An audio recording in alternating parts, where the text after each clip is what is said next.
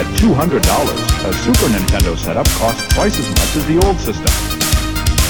For the money, the company promises better pictures, sound, and adventure.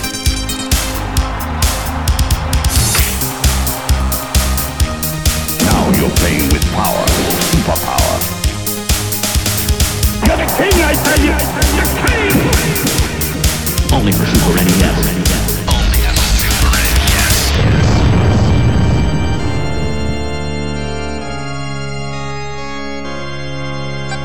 You're listening to the SNES podcast with your host, Soulblazer. Hello, everybody. This is the Super NES podcast, episode number 205. I am Greg, joined always by Joe. Hi. And in this one, we're giving you a treat. We're giving you not one, not two, but three games all bundled together in one episode because all three games are very, very similar, and they're all from the same franchise. Joe wanted to look at the Super NES games that came out that covered the Mighty Morphin Power Rangers TV show and movie. So we're looking at three games that came out with the system in this one episode, which is Mighty Morphin Power Rangers, Mighty Morphin Power Rangers the movie, and Mighty Morphin Power Rangers the Fighting Edition. I just want to jump in and say that at some point we'll cover the Zeo racing game, but that is definitely not today because of the fact that, that is a continuation of the Mighty Morphin Power Rangers franchise. So yeah, we decided not to do that fourth game. I never even heard of that game. Did that one come out in the U.S.? It did come out in the U.S. Oh, okay. All right. So, I think we've talked. A little bit about Mighty Morphin Power Rangers before in the past. Because of my age, I just simply did not watch the show. I knew of the show, of course, but I really don't have an experience with it, and therefore I never played these games before in the past. This is my first time playing these games. Joe, I know, is a little bit younger than me, so he does have some exposure like the show, and also the games. Like Joe was saying off mic that he was more familiar with growing up with the Genesis version of the game, yes. which there are some reports, some were totally different games, from what I understand. So originally the Genesis got a fighting game that tried to be Street Fighter and didn't do a very good job of it. It was a great game for what it was, but it definitely did not do a very good job as far as being the Street Fighter clone that it wanted to be. And then eventually we got a Mighty Morphin Power Rangers the movie game, which is very much like the one here on the Super Nintendo. Mm-hmm. Yep. And actually, by the time the movie game came out, I kind of was done with Power Rangers. So I only experienced the fighting game firsthand, at the time. The movie game I experienced down the road. Okay. And did you have any experience at all, like of the fighting game? I had no experience with any of the Super Nintendo games. Okay. This was all not really the first time I've played through these, because, like I said, many times before on this podcast, when emulation became a thing in the early 2000s, late 1990s, I got exposed to a bunch of stuff that I just, had never come across before. And so I would touch things here and there, but never really in depth. So this is really the more or less the first time I've gone in depth with all three of these games. Okay, well, same here then. So, but so that's cool. But so of course, we can't talk about the games without talking about the franchise itself a little bit. And it's surprising to me. Maybe it should be surprising to me, but it is surprising to me that this is a franchise that 30 years later is still going strong. I mean, it's like Transformers and TMNT. It's like it won't die. Yep, you got it. But actually, the history of the franchise and how it came to be is very fascinating. There's several very good podcasts and or YouTube videos out there for anybody interested. It's actually how the franchise actually how the idea for the show came to be and how it was made, how it's evolved over the years is actually very interesting. So I do recommend that anybody who's interested give that a watch or listen. You can easily find stuff like online because it's actually like quite fascinating. It's also like like marketing genius. How that came about, because the show originally came about in August '93. That's when it debuted on Fox. I'm mentioning the date here because that does come into play with these games later on down the road a bit. And like the original idea for it was actually like pretty genius, because it's like, you take snippets of a Japanese take snippets of a Japanese superhero fighting show, which have all been the rage in Japan for many years before this. Mm-hmm. I mean even today there's still a dime a dozen. Yeah. They can just grab some kids off the street, record some very hokey, low budget, scenes scenes of them to spice them like the Japanese fighting scenes, and voila, you've got a show. So it was very low budget, very cheap to make, but the show did very, very well. And I guess it was I guess the show really did well, partly because of timing on the market, because anime was really starting to take off in popularity on time period, especially since and many people hadn't seen these Japanese scenes before, though, which obviously were far and away better than the cheap ass American produced segments that they had to stitch things together. But I think also the characters, at least, also helped, being teens, having their own lives, deal with that kind of stuff. Yeah. I think I think it also helped to add some humility and calm to day-to-day life, to a life that was different from any other forms of animation and fiction out there time period. It's kind of the same reason Spider-Man was so popular when he was introduced in the 60s. Exactly right. So I think the show, as hokey and low budget and cheap as it is, and laughable, I do think it's laughable. I'm sorry, but it is laughable. But having said that, I do respect it for what it was able to do, and just those factors it was able to hit upon. And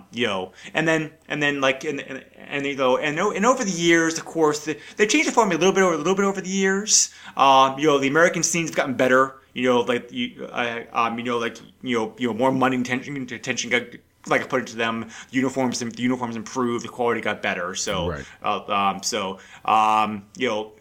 they did different things. The Japanese segments to make them fit in better and not seem like so jerky. So, and from younger friends of mine, I understand the newer shows are actually pretty good. From what I've been told. So I mean, obviously the franchise has a big fan base. So wouldn't be around 30 years later. Right.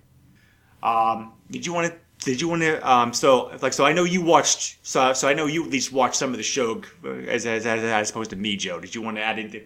Yeah. Did you want to add anything to that? So the idea of taking a Japanese show and turning it into an American show has been around since probably, in my guess, would be the 70s with exactly. Robotech and things like that. Right. Yeah. Eventually, we got Transformers. Voltron was infamous for taking elements of Go Lion and turning it into what we came to There was know also as Voltron. there's also a Speed Racer too, right? Yes. Yep. So, I mean, it wasn't a new concept, but using the live action, I think, was a bigger gamble, because technically, you're stuck with just the costume characters. You can't, and the monsters, obviously, but anything that shows human flesh, you can't just take that concept. You have to actually create your own to go with everything else. So it was an interesting concept at the beginning. I highly recommend Dan Larson's Secret Galaxy YouTube channel. Yes, that's a good one. He breaks down, it was about 3 years ago, he broke down Mighty Morphin Power Rangers. But more recently, he's broken down Beetleborgs, and another one that got cannibalized here, Gundam. So, there's definitely a history of us taking Japanese properties and trying to make money off them for sure. And I mean, they're just as bad because they've taken like Ninja Turtles and made like, you know, the crazy like Mecha Turtles things, but that's a totally different story. Yeah, Star Wars also. Yeah. It's like there's definitely some trading of intellectual properties between the two of us, and it's Oh yeah, fantastic. definitely. So. But yeah, so I mean, like I got it. It's like this is like what 94, 95. So We'll get into that. Yeah, I'm but like yeah, like the yeah. games I know were 95, but I'm thinking the TV show came out like a year before. So like 93. Okay, 93. So I'm like 12. Like I'm to the point where like I'm starting to see females for more than just having cooties. My action figures are not as cool as they were before. Other things like the NES have come into my life. 92. Yeah, 92 I still had the NES. I didn't get the Genesis until 95. So like I have heard a lot of people say, like around your age, that Kimberly Ann Hart, who played the Pink Ranger, was one of their like first like crushes. So yeah, so like I was a weird kid. So like like I would love to say Kimberly Hart was my first crush, but she wasn't. Like I you know, like I just recently put on Facebook with Raquel Welch's passing. Like I've seen old movies with Raquel Welch. So like Raquel Welch and Carrie Fisher as Princess Leia, especially in that slave outfit. Like those were like the early like prepubescent like feelings that I had. So by the time I got to Kimberly, I mean, like I knew she's an actress, and I'm not going to ever be able to get any of that. So like I don't know, like I just didn't have that. I didn't have that lust that I had before. You know what I mean? Like it had already happened to me. But yeah. So, anyways, yeah, that's all I'm adding to Power Rangers. Yeah, so like I said, we'll also say that Simon Whistler also did a video on the Power Rangers for his like for his like Today I Found Out channel, which is also a great short watch. If you just want a short summary of the whole phenomenon, that's a good watch. Also, like he's very he's not objective because he wasn't there. It wasn't his thing. So it's very journalistic the way he covers it, which is fantastic. Yeah. And I love Dan Larson, and he puts in fantastic comedy into his videos, but he's also got a bias because like he grew up watching all that stuff. He's a big and he's a big man nerd like I am. Yeah, and fan versus non-fan is an important element. There's an important element also that we're going to talk about here, like we get into the games here in a moment, for sure. I think because that's I'm glad you mentioned that, Joe, because that's a very important thing. Yes, like important factor to bring up. We probably should mention real quick here before moving on that unfortunately this is also a franchise that's associated having like a curse with it because a lot of actors and actresses who have been on the show over the years have not had the best luck, unfortunately. Let's just say, a lot of bad things have happened to them, sadly. Yeah. So, which is like, I don't believe in curses. It's like, there have been, when you have a show, when you have a franchise, I should probably say because there are multiple shows. You have a franchise that's going on for as long as this one has, and you get, like that many people associated with it. Obviously, odds are that certain bad things are going to happen to them, unfortunately. Correct. But it does seem to be more heavily slanted. But I think it's just more like because of like, I think you also explain it to the fact that a lot of these people were very young and inexperienced when they started on the show, and fame came to them quickly, and young people who are not trained or not used to dealing with fame can affect their lives in bad ways, unfortunately. So I think that's also another factor that plays into it as well too. So, So it's like I think more people probably know about the curses than than the show itself these days, which is also something which is also pretty unfortunate. But yeah. Anyway, having moved on, the show was success. The show was success almost right away. So Bandai, who had the rights to publish the Mighty Morphin Power Rangers stuff, like in the U.S., the Western markets, the toys, etc., wanted to get the game to production pretty quickly. So So all three Super NES games were developed by Natsume, actually, which is actually who's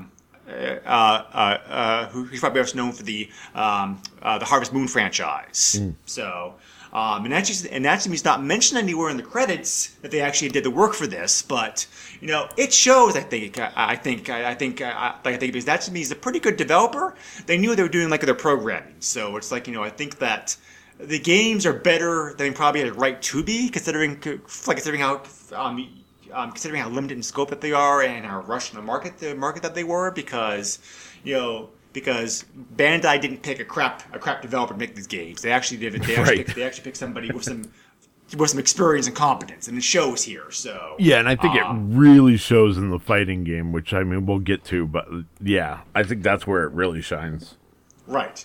Obviously, other companies developed other versions of the game, but Natsume was the one who's responsible for the Super NES game. So, Mighty Morphin Power Rangers, the first game, came out pretty fast, all things considering the show started in July '93. That's why I mentioned the date earlier, because the game came out on the Super NES and in Genesis in November of '94. So that's turnaround time of like about a year and 3 months after the show first came out, which is like pretty good. So they got this in development like pretty quickly. As Joe mentioned, the Super NES and Genesis versions of the game are two totally different games. Probably decided because of the rush development cycle. The Genesis version of the game is a fighting game, whereas the Super NES and Game Boy game is a side-scrolling action game. So there also was a Game Gear and Sega CD version of the game as well too. The Game Gear version is more of a the Game Gear version's kind of weird. It's similar to the Genesis version, but it also has some differences to it. Yeah. So the Sega CD version is totally a different beast in and of itself. That is a full motion video QuickTime event game. Yeah, that plays like Dragon's Lair, but worse because it's so true. Because I've recently played the Sega CD game. You could pretty much not touch anything, Sure. and it just proceeds. It just plays through. Like you literally bought an episode of Power Rangers when you bought that CD. Right. So like Super NES. Yeah, so Super NES game, as I mentioned before, is a side-scrolling action game. There's 7 stages altogether in the game. You're able to pick 5 characters at the start of the game. Most of the major characters of the game, although the Green Ranger's missing, the Green Ranger's like is only playable in Genesis and Game Gear versions of the game for some reason. So it plays like your typical side-scrolling action game. There's nothing really unique here about this game. You have a life bar. You have your actions. You have your actions that you can do. Like your bomb attack. I do like the fact that some of the gameplay is done out of suit, where the flavor half the game is done like in suit. Yeah. That's that's pretty cool. At least they leverage that at least to give the game some uniqueness to it. So yeah, the game very much follows what would be a typical episode. So sure, Power Rangers have an issue. The putties come in. They fight the putties as their regular human form. Then the big bad comes, and they have to morph and use that extra power. And that's pretty much what happens here. Through the regular level, you are unmorphed, beating up putties and whatever else, and then you get to the boss, you morph, and then you fight that boss. Or in I think there's at least 2 occasions where you have a Zord battle. So yes. For the most part, you're fighting as the Power Rangers or Ranger, whoever you choose. Yeah. Both unmorphed and morphed, and then you have a brief moment in which you are able to use the Megazord. Right. Yeah. So, option screen for this game is pretty standard. Like for most of these games, there's there's both a normal and a hard setting, and you're also able to change the sound level. Pretty much about it. Yeah. So, like most action games, it's fairly short if you know what you're doing. Most playthroughs on YouTube are around like 45 to 50 minutes. Yep. So, my impressions, it's very competently programmed. It's like, Natsume, like I said before, they knew what they were doing with this game because, even though it's rushed, it feels it's a solid enough game at the programming level. The controls are good. Everything works the way it's supposed to. It's a very competently put together fighting game. It's not special, I think, because again, probably because of the rush development cycle. Natsume did put in some elements of the show that they could into the game, but it's not something. But it's not like a particularly amazing experience as far as that goes. I thought the game overall was fairly easy though. Maybe it was designed that way on purpose because the show was aimed toward kids. So, but as far as most side-scrolling action games I played, I thought the difficulty was kind of on the low side. Yeah, so I mean, it's cool that you get the 5 original Rangers.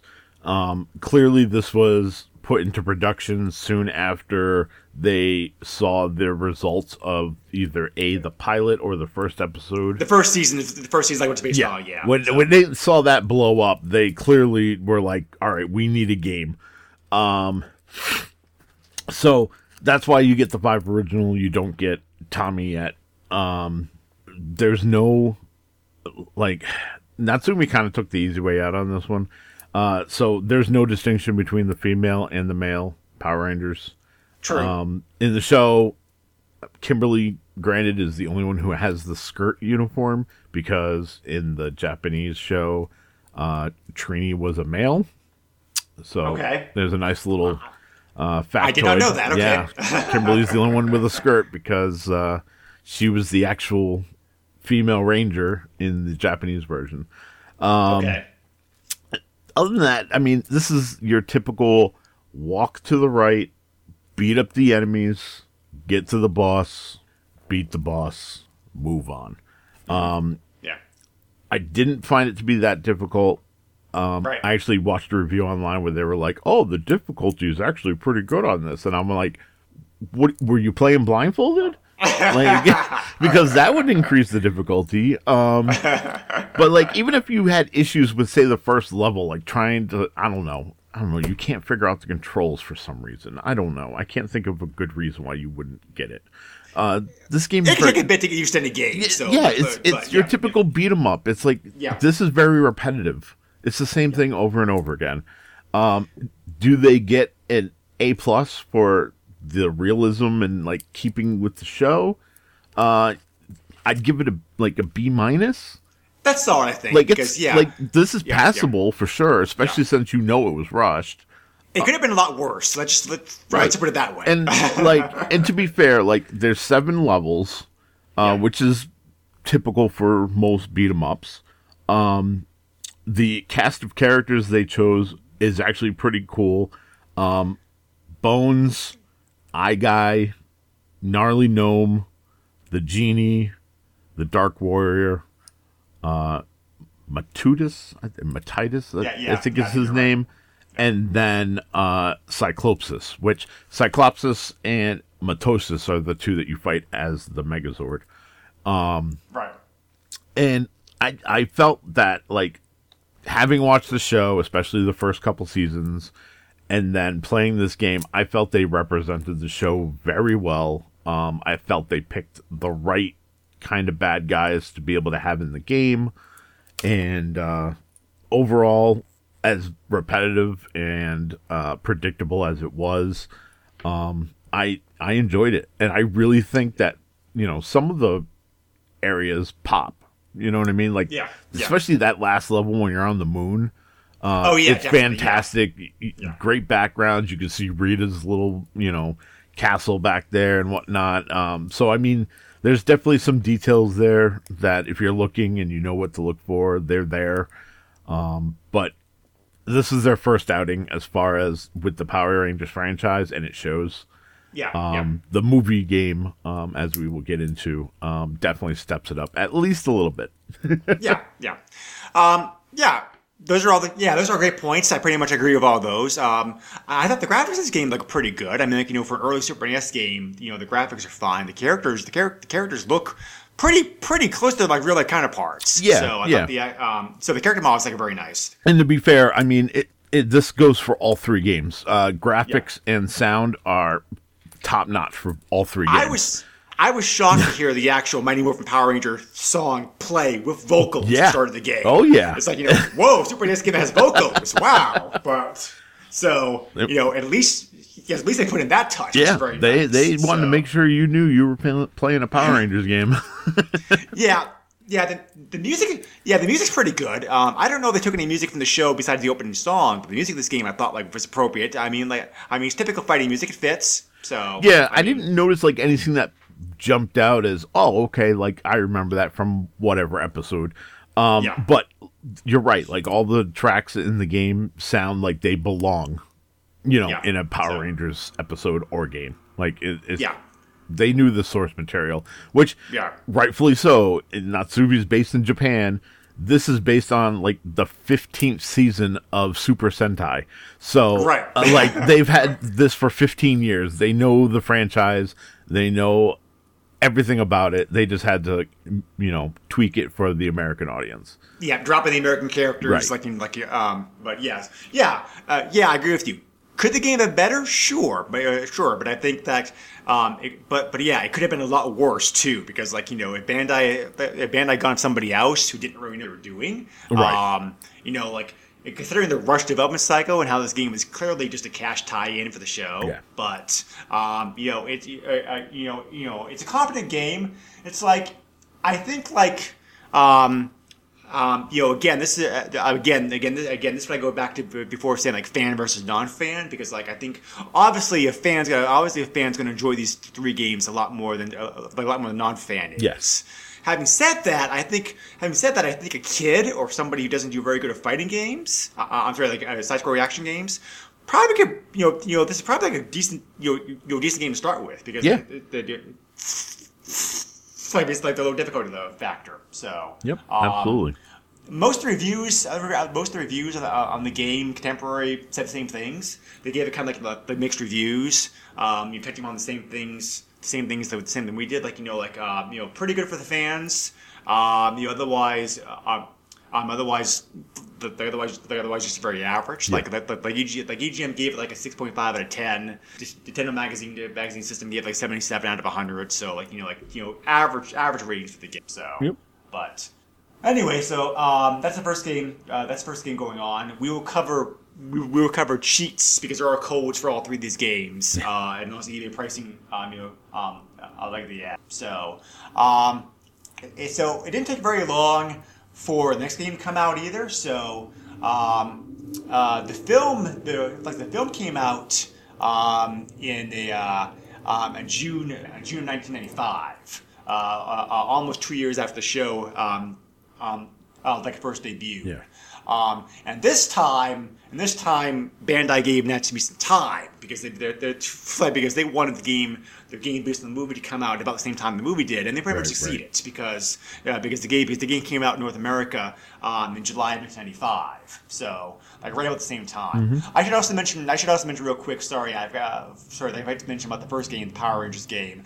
The Super NES version at least got a worldwide release too. It also got released in PAL, PAL Japan as well. So the Genesis version of the game only got released on North American Euro.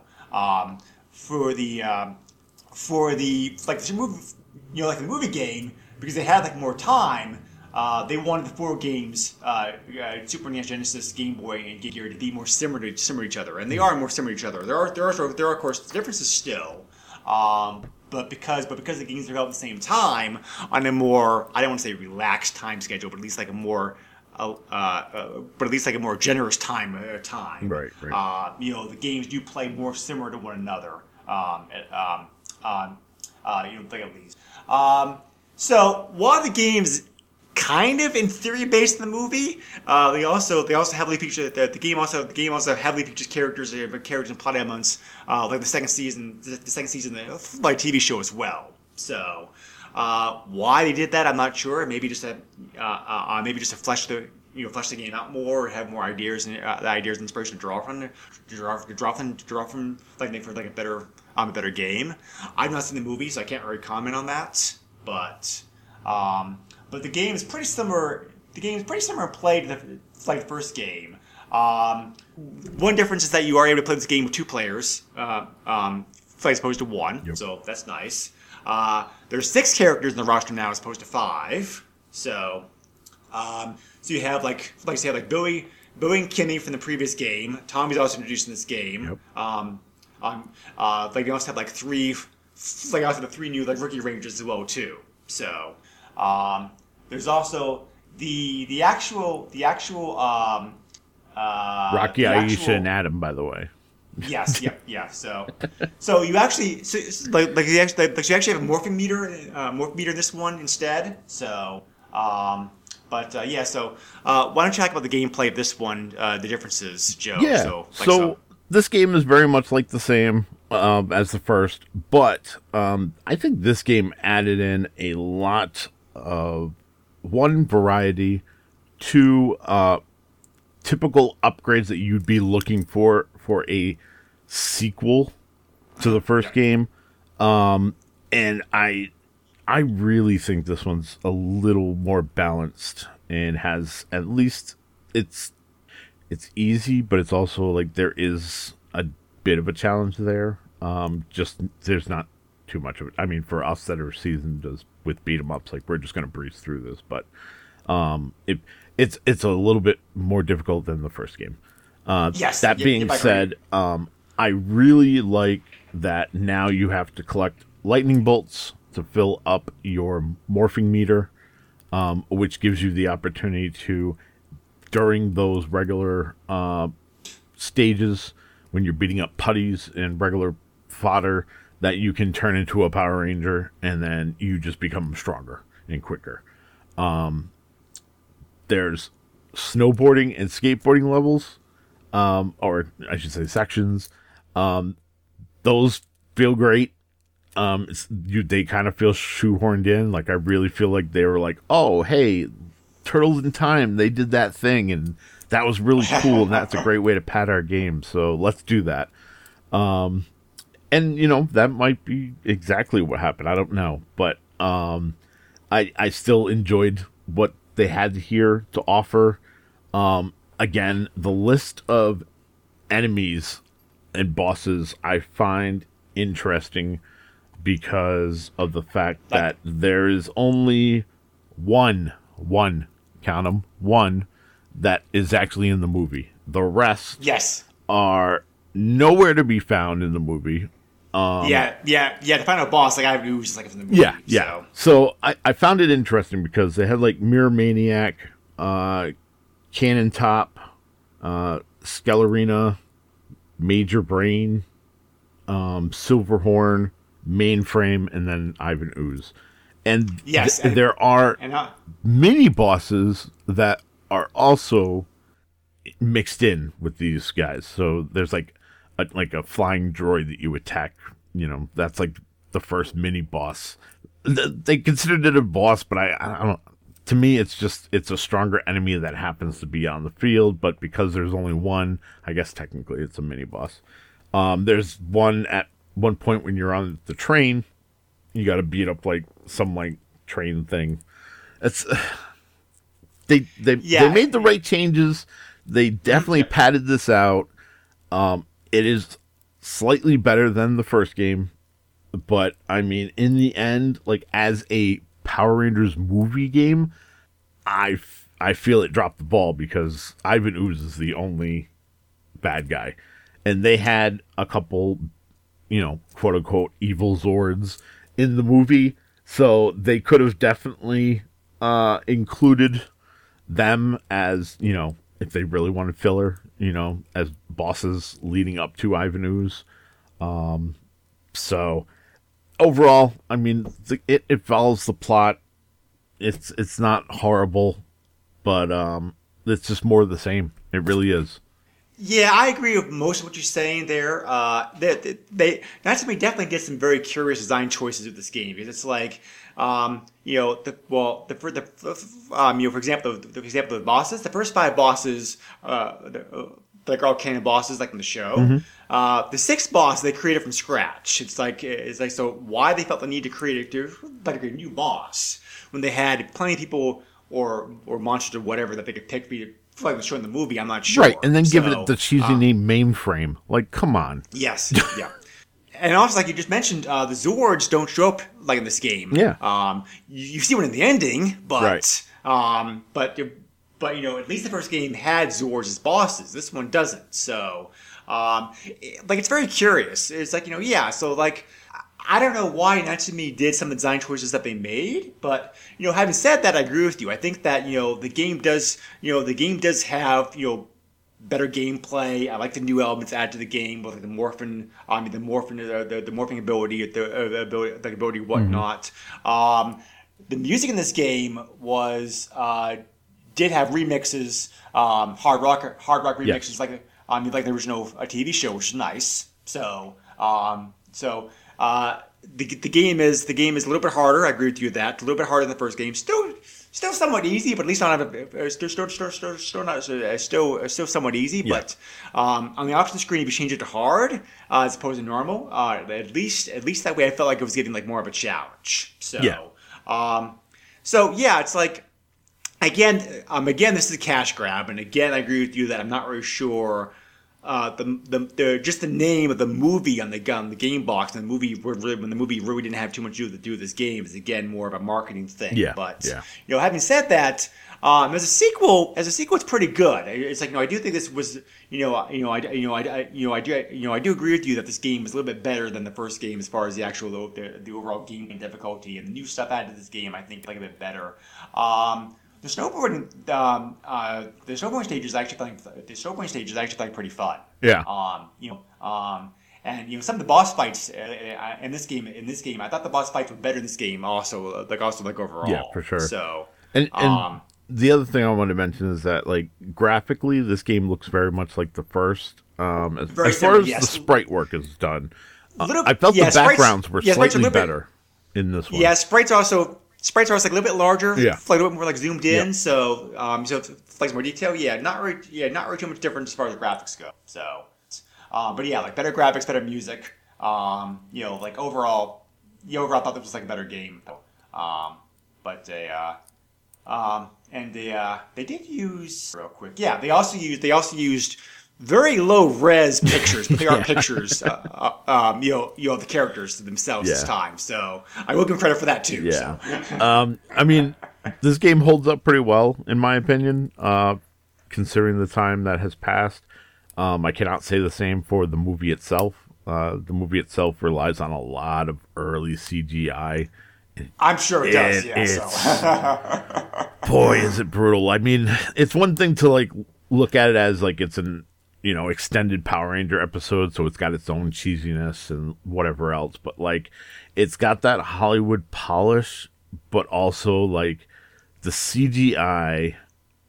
There's so many things I could say, but there's quite a few times where like you have Zords fighting Zords towards the end of the movie, and it is just a super CGI fest, and it's like it's not even like one of those like where it blends into the background and it looks realistic. No, like these things legit look like CGI Zords pasted onto a green screen.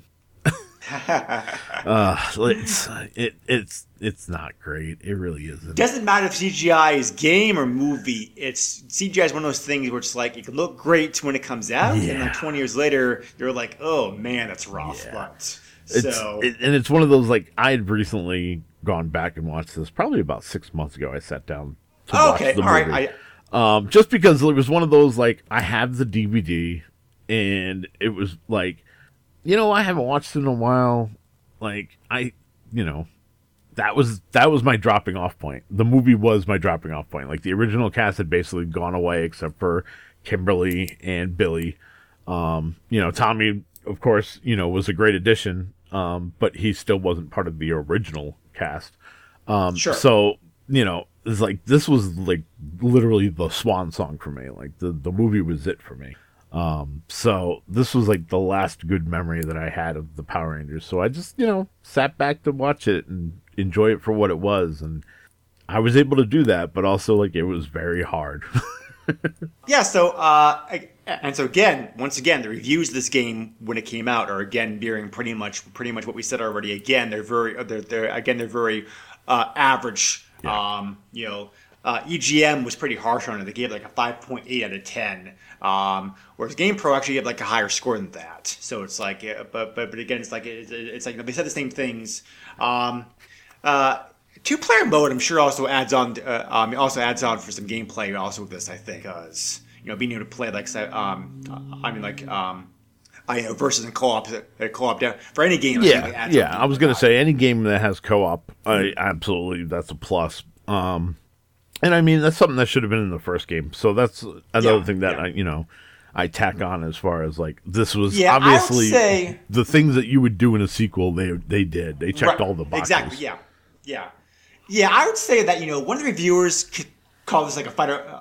One of the reviewers call this like a Final Fight clone, which is like I think I can agree with that because it's like so it's like you want a game like that, which that's a bit easier. I think it's like a good game. You'll get into play. I think this is still like a decent game. Obviously, again, for all these games, a fan's going to enjoy these a lot more than non-fan. Yeah. But I think like a fighting game fan, at least I think there's enough here. At least here, I think to pick it up, to play it through once or twice, have fun with it. They'll be happy with the experience. Yeah. So I mean, the first game, I felt that way also. But I think it's stronger with this game. This game definitely, I think it's like.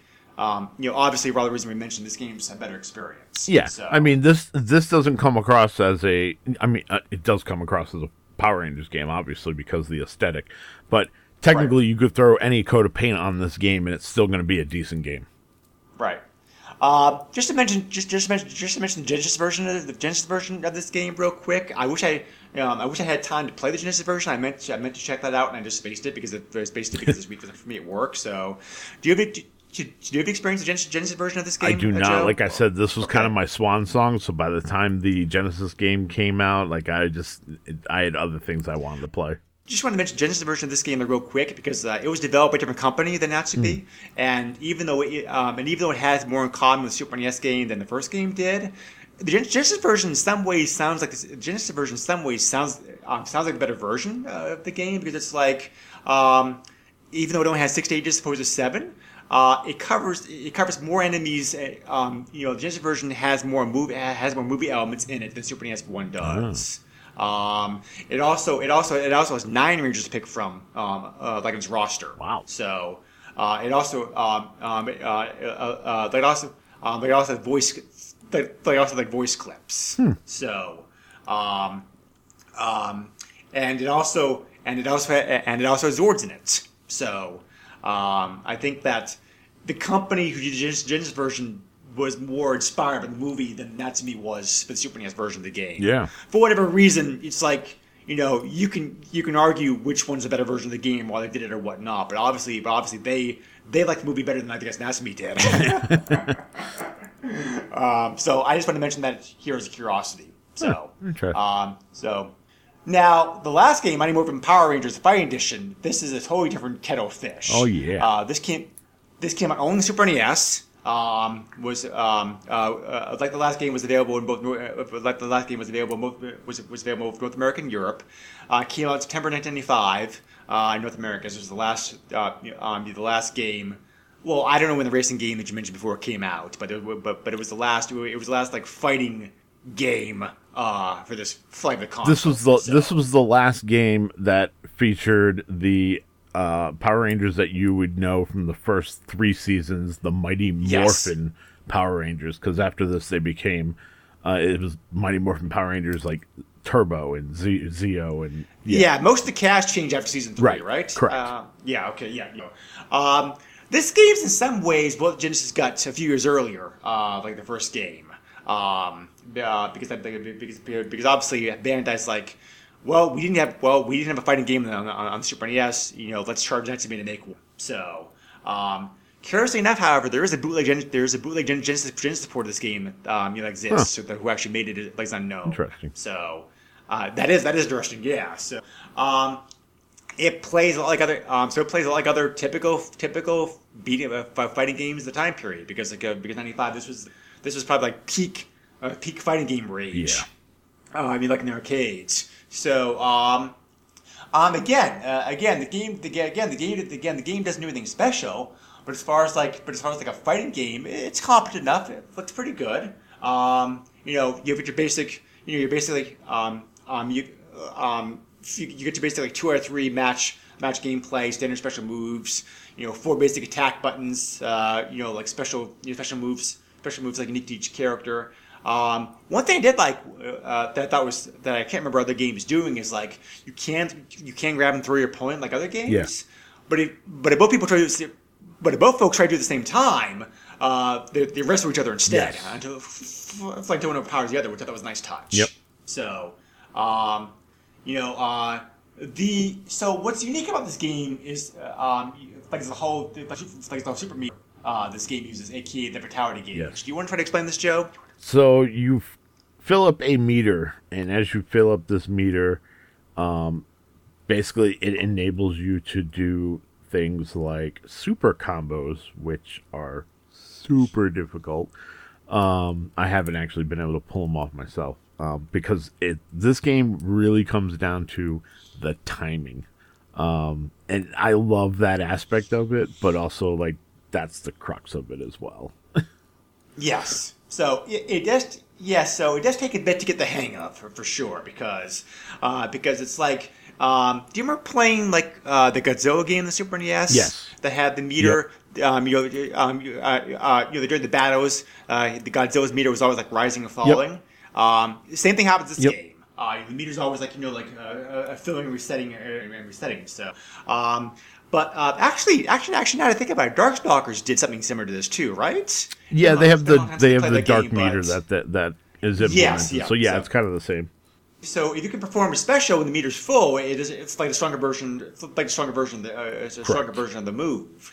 And if you do if you pull off like 3 full power moves, that puts you in the super mode instead. So I also should mention in this game actually you're playing not as a character, you're playing not as a character themselves, but you're playing the character Zord. Yes, these are all Zord or what a lot of people would call the grow up versions of the monsters because Rita used to yell make my monster grow and throw her staff and it would hit the ground and it would cause the monster to grow, so that's where we come up with the grow up situation. But this not only do you have that, which is fantastic, you have 3 modes. You got 2-player versus, which is of course fantastic if you got someone to play with. Because 2 people button mashing is much more fun than 1 person button mashing. Right. You have the trial mode, which is basically the arcade mode of this game. And you'll go through all 8 fighters and kind of like Mortal Kombat style, just one after another.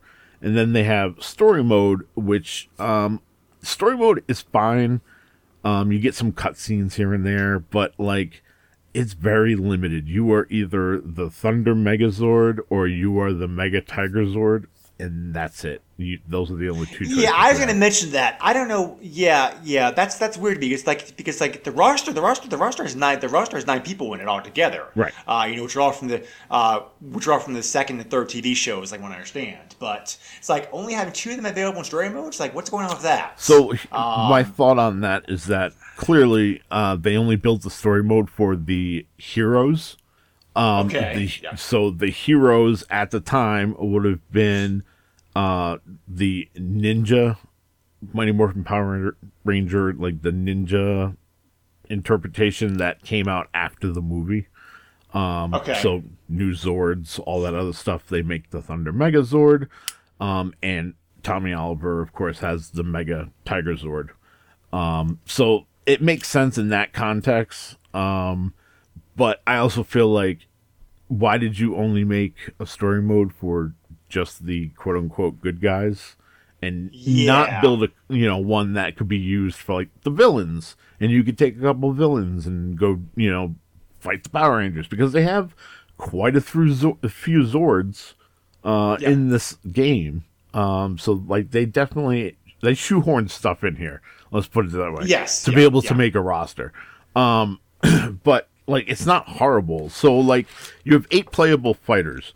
You have the Thunder Megazord, as mentioned. You have the Mega Tiger Zord, as mentioned. You have Lip Sync Kerr, who is a villain. You have a Ninja Megazord, which is the good guys. You have a Shogun Megazord, good guys. You have Silver Horns, who was also in the Power Rangers movie beat 'em up game. You have Goldar, who's from the original series, and then we don't have Rita Repulsa here because we're like entrenched in that third season. So Lord Zed is now the big bad, and then ultimately the final boss, because this is so close to the Power Rangers movie, is Ivan Ooze. All right. And Ivan Ooze is the only one that's not playable, which I found very interesting because I would think there is a code. There's a code. okay, because I was thinking like yeah. You would think if you go through like most story fighting mode games, there's a code, and yes. you beat story mode, or even if you beat arcade mode, like you would at least unlock Ivan Ooze, but You do, but it's hard. You have to, Yeah. I'm sorry, but literally hard mode. You have to beat story mode and hard mode to get the code to play as Ivan Ooze. Okay, that makes sense. And to be fair, like I don't think it's worth it. Like don't get me wrong. Online, so. Like this is a good fighting game, and once you get the mechanics down, this is like a really fun game. I would almost go out to say that this is probably one of the best fighting games on the Super NES. That's high praise. Because I really like the mechanics. The weight of your character is really felt.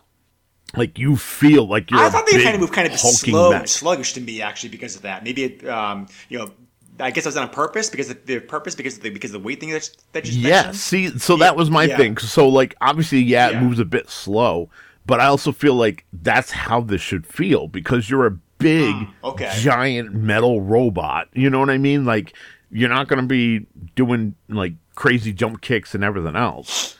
And that's why I think the timing meter and being able to pull off combos is so important. And just to show how good of an engine this is, a year later, they released Shin Kido Senkei Gundam Wing Endless Duel in Japan, because at that time, Gundam Wing was not popular in the U.S., and they used this engine for that fighting game, and that one, in my opinion, is the creme de la creme of fighting games on the Super Nintendo. We'll have to cover something. So that's why this one gets the high praise that it does, because the predecessor that comes from this game is, in my opinion, the best that there is to offer on the Super Nintendo. Okay. But it's the same thing, Gundams, like, they're giant mechs. So it still has that slow prodding feel, like you feel the weight of the mech, but it's still like got the timing meter. It's slightly different for the Gundam game. And like I said, like you get some cool like cutscenes of like the Megazord cutting down the bad guy, and they blow up and whatever. Like that stuff. I don't care who you are. That stuff's cool. So. Yeah, sure. Once again, I agree with a lot. Once again, I agree with a lot. Like you said, I guess you and I are like on pretty similar wavelengths today. I think this may be the first game that actually had like a trial mode in it. I think I'm not sure, but this is the earliest one I can remember that had the earliest one that came out as far as release year that had that mode in it, which is like pretty cool. So yeah. I mean, it's it's essentially the single player, option, other than story mode, so that you can feel exactly how all the other characters play. But yeah, like it's technically arcade mode, but it's called trial mode because it's designed for you to get used to the mechanics of all 8 fighters that are available to you. So this way, when you do play a 2-player versus, you whoop your friend's butt. Yeah. Right. Well, I mean, like, you can practice in fighting mode, but the advanced trial mode, I think, like, is challenging you to get as far as you can, like, about losing. So, that's a good way to be able to see. I think I agree with you about story mode. Story mode was fine, but I think the actual single player, at least, you're going to get more gameplay playing trial mode. I think. Yeah, absolutely. But yeah, it's like at first I was playing I was complaining like about how how slow and sluggish the fighters seem. But then I had the same thought that you just did. It's like, okay, well they're in these giant robots that makes sense. So the sound effects were recycled from past games, which I'm like, okay, I'm okay with that. The music at least though was pretty good. I thought. Graphics I thought in this game were mixed bag. I did like how large and detailed that the character sprites were. The effects of the combo moves and special attacks are very nice. But I did see some choppiness like the animations. Like I do this game. So, yeah, but I think that also comes with the size of the sprites. Could be, yeah. The backgrounds were also pretty uninspired. I thought. I mean, compared to games like Street Fighter and the Oak, it's like the backgrounds of this game were just afterthoughts. So my thought is that they put so much detail into the sprites for the fighters that if they had done the same and put that much detail into the backgrounds, there would have been even more slowdown. Yeah. I mean, this is. This is a mid-tier Super. Like a mid in life cycle development Super NES game. So it's what was that? What was that late Street Fighter game covered recently that came up very late in the system? Street Fighter Alpha 2.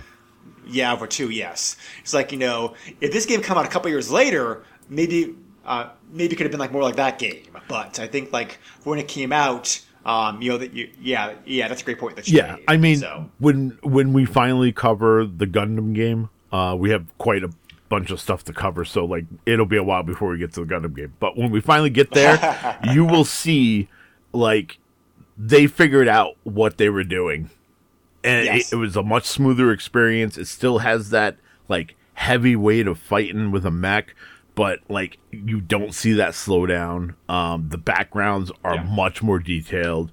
The Gundams themselves are much more detailed. They were able to up everything to the point where the first port of this Gundam series to the PlayStation just looks like an upgraded version of the Super Nintendo version because they did that good of a job. Okay. Yeah. Well, again, that's we knew what they were doing. This is we don't know many of their games here in the West, except for Harvest Moon and Wild Arms. I'm sorry, wrong franchise, not Wild Arms. Wild Guns. Wild Guns. Those names so similar, Yeah. but anyway, so they definitely in Japan they came out with many more games. Yeah. So it's this is a very experienced developer who knew what they were doing on the Super NES. So Bandai tapped a very good company to make these games. Overall, I thought this game was good. Where I disagree with you slightly, Joe, is the fact that I think that there's some Mortal Kombat Street Fighter games in the system that are better than this is, to me at least. But having said that, I thought this was a very good beginner's fighting game because I was able to button mash pretty far in this game. Yeah. So it's not easy. But I think it's a very good beginner fighting game as far as trying to get the hang of how a fighting game works and mechanics and combos and whatnot. And it's almost kind of like learning to drive on a stick shift, going to an automatic. If you learn to play on this game with its slow plodding mechanics, when you get to a more fast-paced game like Mortal Kombat Street Fighter, you'll be I think you'll be a much better player. Because you learn how to play these games operating under limitations. So, I did really enjoy that.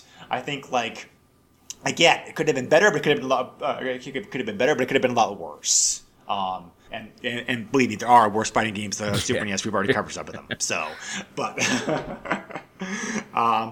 so it sounds like. It sounds like out of 3 games, this is your personal favorites. Yeah, definitely. I thoroughly enjoyed this one a lot more than the beat 'em up. Don't get me wrong, the beat 'em ups were fun, but it's like I said with the first game, it's very repetitive.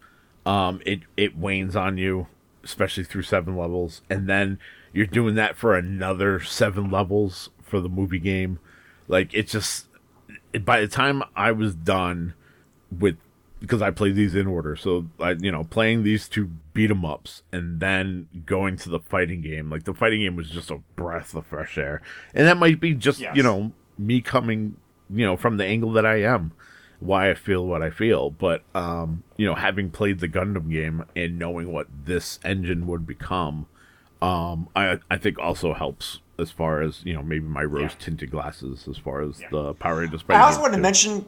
Right, yeah. So I also want to mention real quick, because I don't think I touched upon this enough. The music in all 3 games I thought was pretty good. Especially the second game, since they took some elements. Yeah. Like the show soundtrack, but the music in this game I thought was excellent. It really was for a fighting game, it's very strong, surprisingly strong soundtrack. Agreed. It's probably a better soundtrack than deserves to be in a game like this. Yeah, absolutely. But yes, I was surprised at how good the music was. And again, reviews for this game back in the day were again mixed. GamePro gave it 11.5 out of 20. M Games gave it a very low 44%. I don't think the game deserves to be scored that low. I mean, it does have issues, sure, but it's very competently programmed and put together. The reasons that we mentioned before. Yeah. So, I feel like a lot of magazines by 95 going into 96, they were tired of the licensed video game, that was going on. Yeah. It was if it's licensed, they're reviewing it low, whether they're putting effort into playing the game or not. That was just what I, see in hindsight looking at some of these magazines. Sure, right. And again, like I said before, whether fan versus non-fan is going to have different opinions on these games, of course. Yeah. So it's like like you said before, Joe. Nostalgia and familiarity with the show and the characters will of course excuse some bad things. Correct. But I'm guilty of the same thing with the franchises I love as well too. So it's there are some Star Trek and Star Wars games that I know are not very good, but because because they contain elements of the franchise, I still like them. But I think all 3 of these games, I think a non-fan of the game can still have fun with these games. I think. I mean, they're not masterpieces, but considering what they were, let's face it, they're essentially cash grabs. Yeah. So, but at least not to be, not to be put some tension and character to the game. Yes, and that's just it. They're competent cash grabs. Yes. Yes. That's the thing, and they could have been a lot worse. Yeah, exactly. we will see later on in this podcast tying games that are much worse. Yeah. So, okay, so codes and cheats for this game. I'm not going to mention the passwords that are commonly available. That you get. The first game, Power Rangers. There is the Japanese version of the game has the code you can access you can use the main menu to access the sound test for music and different sound effects. Why the U.S. version didn't have this, I don't know, but there are also 3 hidden Megazord battle passwords you can also use in this game. To trigger Zord versus Blue Silver Boss, Zord versus Boss Level 6, and Zord versus Final Upgraded Golden Boss. So. The movie has a code to give you a power-up code. It essentially will super power up your character that you can do on the main menu. So, and the fighting edition has, of course, being a fighting game, has a bunch of codes. Because, of course, fighting games always have a bunch of codes.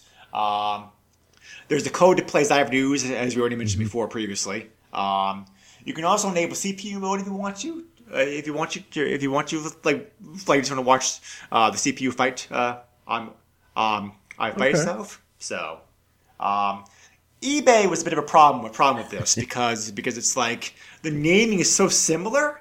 I just want to add in a huge a huge grain of salt here. I did the best I could with sorting this out. Because of the multiple versions of the name and multiple consoles the games were released on, trying to sort through all this stuff was like a nightmare. So I did the best I could. I did the best I could with like listings and. But please take the number of copies available, and the pricing with a grain of salt. The pricing at least I feel somewhat accurate about. But again, these prices. Maybe you may be able to find a bit cheaper depending upon how you search because again the naming system for this is a nightmare. So having said that, the original game seemed to be the hardest to find on eBay. I could only find 7 copies of the game currently listed, and only 1 copy of the game sold recently. The card only priced like $15. So. There are CIB copies of the game currently available for sale. People are asking like $40, $60, like this game CIB. So I think altogether those prices are pretty decent. $15 for a cart. With the movie version of the game, that's a bit more common. 2 copies of the game were currently listed on eBay. 21 copies of the game recently sold. This is more expensive. Probably because the game was not available, was not made in as big of a print run, and/or it may just be a better game, so therefore higher prices. Card only prices of this game sold anywhere from $37-$70, and 1 CIB copy of this game sold for a whopping $485. So this one at least was more rare in CIB form. Fighting Edition was the most common to find on eBay. 2 copies, they're actually the same rarity as the last game. 2 copies are listed currently as the time of doing research. 20 copies like recently. Pricing's a bit cheaper. This is like the mid-price range game as far as the trilogy goes. Carts sold after $24 to $57, and 1 CIB copy of the games are recently for $3 and $15 online. So it's like. Cart pricing's a bit expensive overall I thought, but not out of line. I mean, this is a franchise that still has a very passionate fan base today. As we just said, these games do have nostalgia, and they do, and they were competently programmed. So I can understand the higher prices. Yeah, absolutely. And of course, they probably could release a collection pack of these games if they wanted to. Bandai could strike a deal with Natsume to do this if they want to, I guess. But these games have not been re-released. So, I don't know. A collection probably could happen. I guess it would depend on the rights issues because, what about the actors who like to scissor in the games and their voices in the games? Some of these people sadly are no longer with us. How do you get around that? Yeah, and with it being the 30th anniversary this year and nothing being announced yet, which I'm surprised by. Yeah, I'm actually surprised there wasn't something like this that might drop. Because I thought, with the Castlevania collection and the Contra collection, that kind of set a precedent. Like, okay, well, you're going to do a retro compilation or something like that. That's the way you would do it. And Power Rangers, you could have that compilation that would include all the Super Nintendo, Sega Genesis, Game Gear, Game Boy, the Sega CD game if you really wanted to. It's a bit more difficult for this because I mentioned before different companies work different ports, but you definitely could at least do the Natsume Super NES games. But but again, I think it's because I think licensing. Licensing may be the factor that's come into play. Again, licensing like be real difficult sometimes. If they want a great example of that, look at GoldenEye. It took 26 years, for the game to get re-released. So again, because licensing problems. So they could be a real problem to work out sometimes. Absolutely.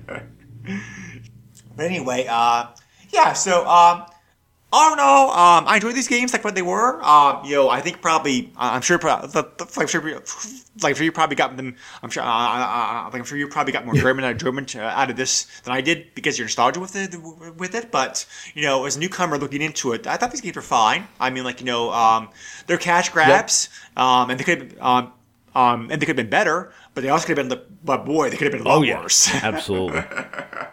Yeah, I'm glad. I'm glad. I'm glad when the better companies like Natsume actually develop these. Sure. Because it's like, like Natsume does not. Natsume does not get enough credit, I think, for how good of a company they actually are as far as both developing and publishing games. Because again, like I said before, most of their games have not come out in the West. So. And then like the games that have come out here are very limited in scope, like Harvest Moon, which I know Joe's not a big fan that one of. is Rune Factory, not a fan. But spoiler, we are covering Harvest Moon on this podcast later on this year, so I hope you I hope you at least give it like a fair shake. It'll get a fair shake, I promise you that. But anyway, so thank you again always for joining us in this podcast. I very much appreciate it. If you have any questions, comments, feedbacks, please feel free to send us an email at the SNESpodcast@yahoo.com or also post a comment on our Facebook group. Like I mentioned, we do have a lot of games planned up this year, but we always have room to take fan suggestions, ideas, etc. So, Joe, what can they reach you at? You can find me. I have a very public Facebook. Also Twitter at JOESUX30. And check out Radical Retro Roundup. It's still a thing. Yes. Yep, very good. So, very weird sometimes, but very good. So, next time we're covering a game that I've actually wanted to cover for quite a while. I just never got around to it. We're covering Super NES port of the classic,